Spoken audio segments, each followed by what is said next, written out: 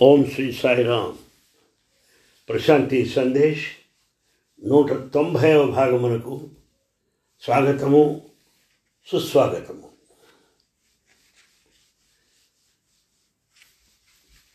స్వేచ్ఛ లేదా స్వాతంత్రము, దీనికి బాధ్యత, రెస్పాన్సిబిలిటీ, ఈ రెండింటికి సంబంధం ఏమిటి?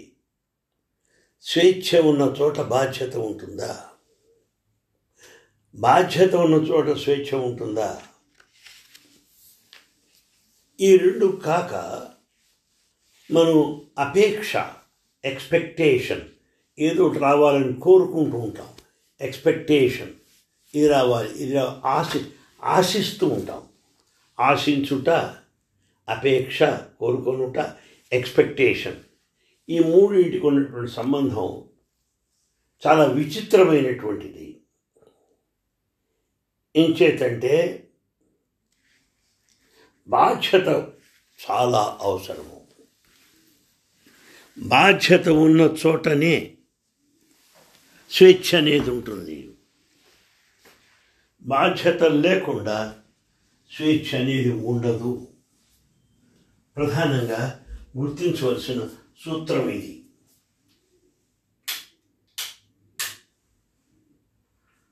ఆ తర్వాత మన బాధ్యతను ఎవరినెత్తిలో పడేసి, ఎవరికో ఇచ్చేసి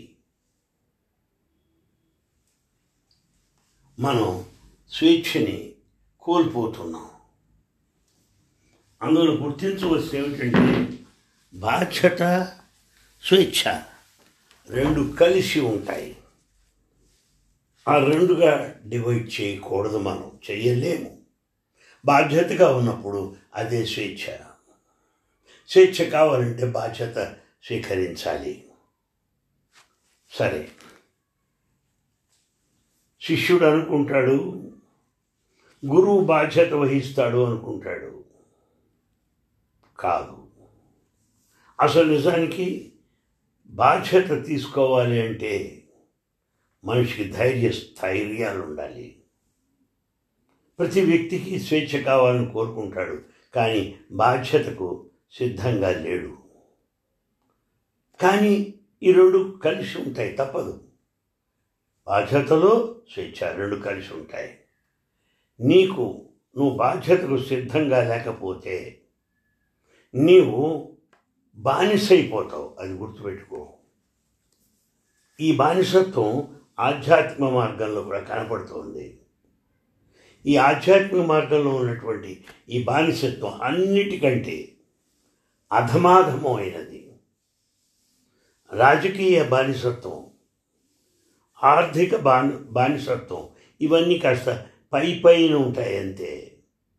వీటిని మనం ఎదిరించవచ్చు, వీటితో పోరాడవచ్చు. కానీ ఆధ్యాత్మిక బానిసత్వం ఉంది, బాగా లోతుగా దిగిపోతుంది. దాన్ని ఎదిరించడం కష్టం.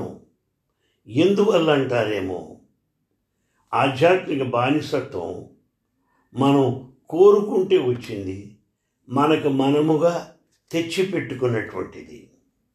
కానీ ఇతర రకములైన బానిసత్వములు మన పైన రుద్దబడినవి, ఫోర్స్ చేయబడ్డవి. వాటిని తీసేయచ్చు, బయట నుంచి వచ్చినవి. కానీ మనకు మనంగా పెట్టుకుని ఎక్కడి నుంచి పోతుంది ఆలోచించండి. కనుక ఆధ్యాత్మిక బానిసత్వము కఠోరమైనటువంటిది. కాకపోతే ఏమనుకుంటాడు, నా క్షేమ స్థైర్యాలు, నా మంచి చూసుకునేవాడు ఎవరో ఉన్నారులే, నాకేముంది అని యథేచ్ఛగా ఉన్నాను అని అనుకుంటాడు. ఇలా అనుకోవటంలోనే స్వాతంత్రాన్ని కోల్పోతాడు. తర్వాత ఇందాక చెప్పినట్టు ఆకాంక్ష, ఏదో ఆశిస్తూ ఉంటాం. ఈ ఎక్స్పెక్టేషన్ అంటే ఆశించడం, అది బంధం. ఎప్పటికప్పుడు నిరాశ నిస్పృహ తప్పదు. ఎందువల్ల అంటారేమో, మన ఆకాంక్షలు, ఎక్స్పెక్టేషన్స్, ఇవి అన్నీ ఎప్పటికీ పూర్తిగా నెరవేరవు. కుదరదు. అసలు గురు శిష్యుల సంబంధం ఆకాంక్ష లేక ఏదో కోరుకోవటం పైన ఆధారపడదు. ఎందుకంటే ఈ ఎక్స్పెక్టేషన్ ఏదో జరగాలి, కావాలి అనుకోవటం ఉందే, అదొక విషం లాంటిది. ఎప్పుడైతే మనం ఆశిస్తున్నామో అది మన బంధాలను చెడగొడుతుంది, ప్రేమను ద్వేషంగా మారుస్తుంది, స్నేహాన్ని విరోధంగా మారుస్తుంది. కనుక మనం ఈ ఆశించడం అనేది చాలా హీనమైనటువంటిది అని మనం గ్రహించాలి. కానీ మన జీవితం అంతా అదేనే, ఏదో ఒకటి ఆశిస్తూ ఉంటాం. మన మనసంతా ఈ ఆశలతోటే నిండి ఉన్నది. మన గురువు ఏదో రక్షిస్తాడు అనుకుంటూ ఉంటాం. కానీ ఇలా ఆశించడం వల్ల మనం పాత గుణాలని కానీ పాత అలవాట్లు కానీ మనం మార్చుకోలేము. ఈరోజు సమాజంలో కొంతమంది గురువులుగా నటిస్తూ ఉంటారు. నటన మాత్రమే. ఎవరన్నా వచ్చి నీ బాధ్యత స్వీకరిస్తాను అంటే రెడీగా దూకుతున్నాం మనం. నేను బాధ్యత తీసుకుంటాను అనేవాడు మాస్టర్ గురువు కానే కాడు, నిన్ను మోసం చేస్తున్నాడు. ఏ గురువు కూడా చెప్పలేడు నీ ఆశని నేను తీరుస్తానని. పైగా ఏమంటాడు నిజమైన గురువు, నీవు ఏది ఆశించకుండా చేస్తాను, ఏ ఆకాంక్ష లేకుండా చేస్తాను అంటాడు గురువు. వాటిని పెంచుతానని అండవు. ఎందుకంటే ఇవి పోకపోతే నీలో మార్పు లేదు. ఇవి పూర్తిగా పోవాలి, అప్పుడే మార్పు వస్తుంది. పాతవన్నీ పోవాలి. అవే మన ఎదుగుదలకు ఆటంకాలవుతూ ఉన్నాయి. కనుక గురువు బాధ్యతలు స్వీకరించడు. కానీ మనం ఆయన స్వీకరించాలనుకుంటాం. ఈ రోజులో ఉన్న మోసకారులు చాలామంది ఉన్నారు. పైగా కొంతమంది నీకు రక్షకులుగా చెప్తుంటారు. నీకు నేను రక్షకుణ్ణి, సేవియర్, నేను దూతను అని నటిస్తూ సమాజంలో ప్రవేశిస్తున్నారు, గురువులని చెప్పుకుంటూ. ఇది మన బలహీనతను వాళ్ళు పూర్తిగా వాడుకుంటున్నారు.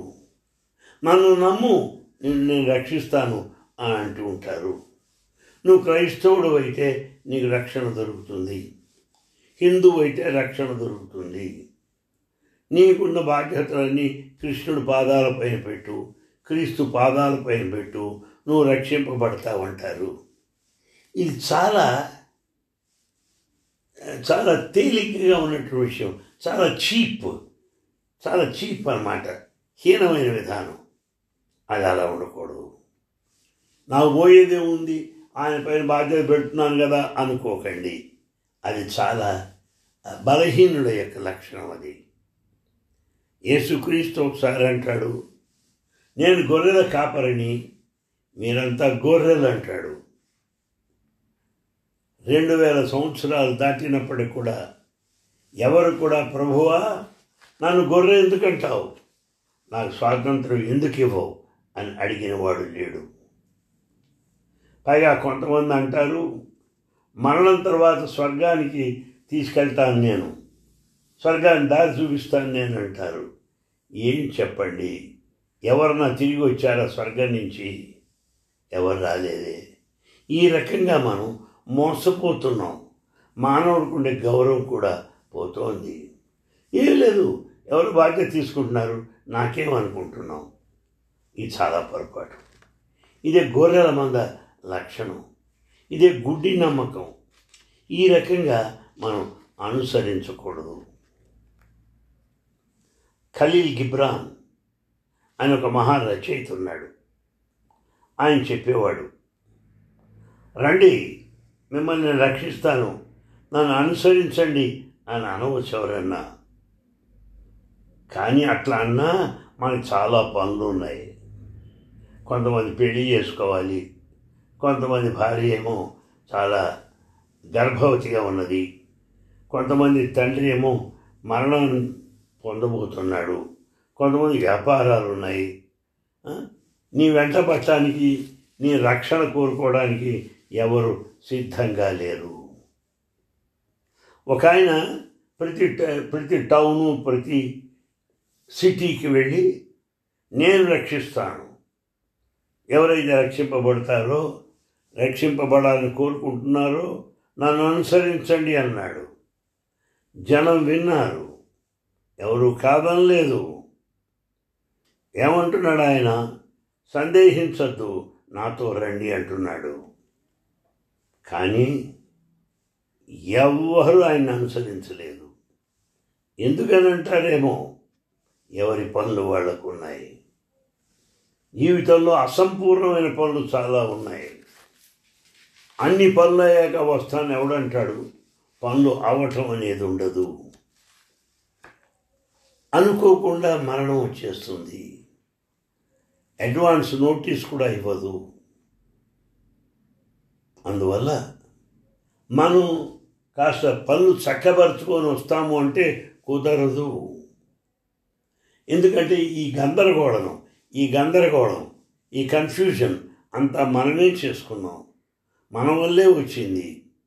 పైగా కాస్త అన్నీ సర్దుకుందాం అనుకుంటే ఇంకా పాడైపోతున్నాయి. అంతా సర్దుకుందాం, అంతా శుభ్రం చేసుకుందాం రా అంటే ఇంకా పాడైపోతున్నాయి. ఏం చెయ్యాలి? అందువల్ల మరుక్షణం ఏం జరుగుతుందో ఎవరికీ తెలియదు. అయితే చూడండి, ఒక మహానగరం ఉన్నది. అక్కడ ఒక సమస్య బయలుదేరింది. ఒక చిన్నవాడు బయలుదేరాడు. వాడికి ఎప్పుడు కూడా ఏదో సమస్య తెచ్చిపెట్టడం అలవాటు. ట్రబుల్స్, ఏదో సమస్య సృష్టిస్తూనే ఉంటాడు. వాడు ఏం చేశాడు? నేను రక్షకుడను అని ఎవరన్నా చెప్తే నేను వాడిని అనుసరిస్తాను. ఎవరైనా సరే అండి, నేను రక్షిస్తాను, నేను రక్షకుడిని అని చెప్తే నేను మిమ్మల్ని అనుసరిస్తాను అన్నాడు. సరే, ఒక ఆయన వచ్చాడు, నేను రక్షకుడను రా అన్నాడు. అని అనుకున్నాడు, పెద్ద సమస్య ఉండదులే, వీడు నా వెంట వస్తాడు అని సంతోషించాడు. సరే రా నాయనా అన్నాడు. ఇంకా బయలుదేరాడు ఆ కుర్రాడు. అతను అనుసరిస్తూ వెళ్తూ అన్నాడు చిన్నవాడు, నా చివరి శ్వాస దాకా మీతోనే ఉంటానండి అన్నాడు. చిన్నవాడు ఆరోగ్యంగా ఉన్నాడు, దృఢకాయుడు కూడా. కానీ ఈ రక్షకుడను నేను రక్షిస్తాను అన్నవాడు ఉన్నాడే, వాడు ముసలివాడు, చాలా ముసలివాడు. పాపం, నిద్రపోవడం కూడా కష్టం. ఏం చేయాలి? కానీ కుర్రాడు హాయిగా నిద్రపోతున్నాడు, చక్కగా నిద్రపోతున్నాడు. రక్షకుడను అని చెప్పేవాడికి నిద్ర పట్టట్లా. ఎందుకని? ఈ కుర్రవాడు తన భారం అంతా, బాధ్యత అంతా ఈ ముసలాడి పైన వేశాడు. దినాలు గడుస్తున్నాయి. ఈ ముసలివాడికి ఇక మతి స్థిమితం పోయింది. ఈ చిన్నవాడ ఆయన వదలటం లేదు, ఆయన నీడవలే వెంటాడుతున్నాడు. ఏం చేయాలి? ఈ ముసలాయన ఎవరికి ఏమి చెప్పలేకపోతున్నాడు. భయం కూడా ప్రారంభమైంది పాపం. ఏం చేస్తాడు? ఇలా 4 సంవత్సరాలు గడిచినాయి. అప్పుడు ఈ కుర్రాడు అనుకున్నాడు, 4 సంవత్సరాల నుంచి ముసలాడిని అనుసరిస్తున్నాను, ఈ ముసలాడు రక్షకుడు అని నాతో చెప్పాడు, ఏమి రక్షించాడు నన్ను? అయినా సరే ఈ సుదీర్ఘ ప్రయాణానికి నేను సిద్ధంగానే ఉన్నాను అనుకున్నాడు. అప్పుడు ఈ ముసలాయన రక్షకుడు అంటున్నాడు, రైట్, నువ్వు నన్ను అనుసరిస్తున్నావు, కానీ నేను చాలా కాలం నుంచి వస్తున్నాను అని అనకూడదు నువ్వు. అప్పుడు ఈ కుర్రాడు అన్నాడు, అయ్యా నేను అబద్ధం చెప్పట్లేదు కదా, 4 సంవత్సరాలు అయింది, నాకేం జరగలేదు. నువ్వేమో చూస్తే చాలా ముసలాడు అయిపోతున్నావు, నీలో ముఖ కవళికలు తగ్గిపోతున్నాయి, నువ్వు గొప్పవాడివి, రక్షకుడు అనుకొని నీ వెంటబడ్డా నేను, కానీ నాకేం కాలేదు. అప్పుడు ఆ ముసలివాడు రక్షకుడు అంటున్నాడు,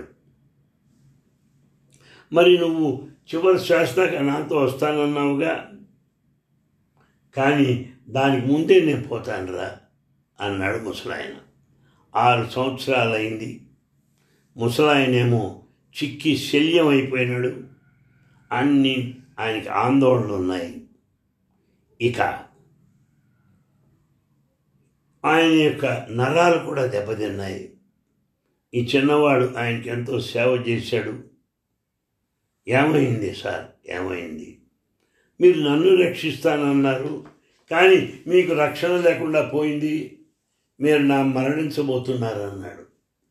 అప్పుడు నేను రక్షకుడును అని చెప్పుకునే ముసలాయన అంటున్నాడు, ఒరే నన్ను క్షమించరా, నేను రక్షకుడిని కాదురా, నాకేం తెలియదురా, ఏదో రక్షకుడని చెప్పుకుంటూ ఓ వ్యాపారం చేస్తున్నాను. నాకు వేరే వ్యాపారం లేదు, వేరే ఉద్యోగం లేదు. నేను రక్షకుడు అని చెప్తే డబ్బులు వస్తున్నాయి నాకు. దీనికి ఎలాంటి అర్హత అక్కర్లేదు. నేను ప్రయత్నం చేశాను, కానీ ఒక్కడే మాత్రం జరిగింది. జనం ఒక్కడు నాతో నా వెంట రాలేదు సుమా. అందరూ ఎవరు నా వెంట రాకపోవడంతో నేను రక్షకుడిని అని చెప్పుకుంటూ సంఘంలో చలామణి అవుతున్నాను. అందరూ నమ్ముతున్నారు, కానీ నా వెంట ఎవరు రాలేదు. నువ్వు నా వెంట పడ్డావు, దీనివల్ల నా బిజినెస్ అంతా పోయిందిరా. ఇందువల్ల 4 ఏళ్ళు 6 ఏళ్ళు ఈయన వెంట వచ్చినా నాకేం కాలేదని చెప్తున్నావు నువ్వు. దాన్ని నా బిజినెస్ పోయింది. ఎవరు రానప్పుడు నేనేదో రక్షిస్తాను అని నమ్మి జనం వస్తుండేవారు, కానీ నన్ను అనుసరించేవారు కాదు, కానీ నమ్మేవారు. నా వెంట ఎవరు రాదా? నువ్వు వచ్చి నాకేం కాలేదంటం వల్ల నా మాట వినేవాళ్ళు లేరు, నా వెంట వచ్చేవాళ్ళు కూడా లేరురా అని అంట మొదలుపెట్టాడు. నేను మరణించబోతున్నాను, నేనేం చేయగలను నాయన? నేను నిజం చెప్తున్నాను, నన్ను వదిలిపెట్టు. నాకు వ్యాపారం తెలీదు, ఏదో కొన్ని మాటలు నేర్చుకున్నాను, స్వర్గము, రక్షణ, ఇలాంటి పదాలు నేర్చుకున్నాను, కానీ నాకు అనుభవం లేదు. నీకు 6 సంవత్సరాలు వృధా అయిపోయిందిరా. నువ్వు కేవలం ఒక దెయ్యం వల్ల నా వెంట పడ్డావు, నన్ను వదిలిపెట్టట్లేదు నువ్వు అని ఈ కుర్రాడితో అంటున్నాడు ఆ ముసలాయన. ఏం చేయాలి ఆ సమయంలో అంటున్నాడు ఈ కుర్రాడు అంటున్నాడు, నేను రోజు రోజుకి బలవంతుడిని అవుతున్నాను, నువ్వేమో నన్ను రక్షిస్తానంటున్నావు, ఏం చేయలేకపోతున్నావు. స్వర్గద్వారమును చూపిస్తానన్నావు, అది నీ వల్ల అయ్యేట్లేదు. కనుక నిన్ను పట్టుకుంటే లాభం లేదయ్యా, నేను నరకానికి పోతానులే, స్వర్గానికి లేకపోయినా అన్నాడు. అప్పుడు అంటున్నాడు, ఇదంతా ఎందుకు జరిగిందో తెలుసా? నీ వల్లే జరిగింది. నువ్వు నా వెంటబడటం ప్రారంభించేటప్పటికీ 6 సంవత్సరాలు నాకు ఆ మార్గం తెలియదని, స్వర్గం అంటే ఏదో తెలియదని తెలిసిపోయింది. నేను ఎక్కడికి పోలేను, కానీ నన్ను ఎదురు చూస్తున్నవాళ్ళు, నన్ను వింటున్నవాళ్ళు చాలామంది ఉన్నారు. కానీ నువ్వు ఇక్కడ బయలుకి ఉండేటప్పటికల్లా వాళ్ళు రావటం మానుకున్నారా. 6 సంవత్సరాలు ఏం చేయమంటావు? అప్పుడు ఈ కుర్రాడు అంటున్నాడు, మిమ్మల్ని వదిలిపెడతాను, కానీ ఒక్కటి, మీరు ఈ వ్యాపారం మానేయండి, నేను రక్షకుడను అని చెప్పడం మానేయండి అన్నాడు కుర్రాడు. అప్పుడు ముసలాయన అంటున్నాడు, రక్షకుడు నాయనా, అది ఎప్పుడు ఆపేశాను. నా వెంట వచ్చే నా శిష్యులు ఉన్నారే, వాళ్ళు ఇతరుల గురువులు వెంట పడ్డారు. దయచేసి నన్ను వదిలిపెట్టు. నాతో పోటీ పడేవాళ్ళు చాలామంది ఉన్నారు, ప్రతివాడు నేను రక్షకుడిని అని చెప్తున్నారు. కనుక ఎవరికి కూడా స్వర్గం ఎక్కడుందో తెలియదు. ఇది జరుగుతున్న కథ. కొన్ని యుగాల నుండి ఇలాగే మానవుడు మోసపోతున్నాడు. మానవుడిలో ఉండేటువంటి బలహీనతే దీనికి కారణం. ఎవరిని మనం ఏమి అనలేము. ఇంతకీ చెప్పొచ్చేది ఏమంటే, ప్రతివాడికి ఏ శ్రమ పడకుండా, ఏ కష్టపడకుండా, ఫ్రీగా ఉచితంగా అన్నీ దొరకాలి అని కోరుకుంటూ ఉంటాడు. ఇది ఇక్కడ వచ్చినటువంటి సమస్య. కనుక ఒక్కడి మనం గుర్తించాలండి. మొట్టమొదటి చెప్పాను, మళ్ళీ చెప్తున్నాను. బాధ్యత వద్దనుకున్నప్పుడు నీ స్వేచ్ఛ కూడా పోతుంది, పైగా బానిస అయిపోతావు. తరువాత సరి అయిన గురువు ఎవరు కూడా నీ బాధ్యత తన్నెత్తిన పెట్టుకోడు. కనుక నిజమైన గురువుకి వెనకాల అనేకమైనది అనుసరించడం అనేది ఉండదు. ఎందువల్ల నీకు అలాంటి ఆశయాన్ని కల్పించడు. నీకున్నటువంటి ఆశలన్నీ పూర్తిగా పోగొడతాడు గురువు గారు. గురువు నీకు స్వేచ్ఛనిస్తాడు, నీ బాధ్యతలు నిన్ను నిర్వహించుకోమంటాడు. అది గురువు చెప్పే విషయం. నువ్వు ఫ్రీగా ఉండు, కానీ నీకు ఆ స్వేచ్ఛ ఇష్టం లేదు. ఏం చేయమంటారు చెప్పండి? ఎలాగా? ఎవరు రక్షిస్తారు? ఒంటరిగా ఉండాలంటే భయం. మరొకడు పడుకుంటే ఇక్కడ 2 ఒంటరితనాలు వస్తాయి, ఇంకా భయం పెరుగుతున్నది. ఏం చేయాలి? కనుక మనం బ్రతికుండాలంటే, మనం జీవించి ఉన్నాము అంటే బాధ్యతలు స్వీకరించి నెరవేర్చాలి. తద్వారా స్వేచ్ఛను మనం అనుభవించాలి. ఏవో మూఢనమ్మకాలు, కథలు నమ్మటం కాదు, మూర్ఖంగా ఉండకూడదు. చూసారా? అది చాలా ముఖ్యమైనది. ఒక ప్రదేశ్ సూరత్, గుజరాత్లో ఒక మహమ్మదీయ సంప్రదాయం ఉంది, ఒక మహమ్మదీయుల విభాగం ఉంది. వాళ్ళని ఖోజాస్ అంటారు. ఖోజాస్, KHOJAS. వీళ్ళు ఏం చేస్తారంటే, ఎవరన్నా మహమ్మదీయుడు చనిపోతే వాళ్ళ గురువు ఏం చేస్తున్నాడు, వాళ్ళ దగ్గర డబ్బు వసూలు చేస్తాడు, వాళ్ళ దగ్గర రసీదు తీసుకుంటాడు. ఆ చనిపోయిన మనిషి యొక్క జేబులో ఈ రసీదు పెడతాడు. ఇంకా ఈ రసీదు పత్రం స్వర్గలోకంలో వాళ్ళకి చూపిస్తాడు, వాళ్ళు స్వర్గాన్ని తీసుకెళ్తారు అని చెప్తూ ఉండేవాడు అతను. అందరూ నమ్మేవారు. అందరికంటే ధనవంతుడయ్యాడు వాడు, డబ్బులు వసూలు చేస్తూ.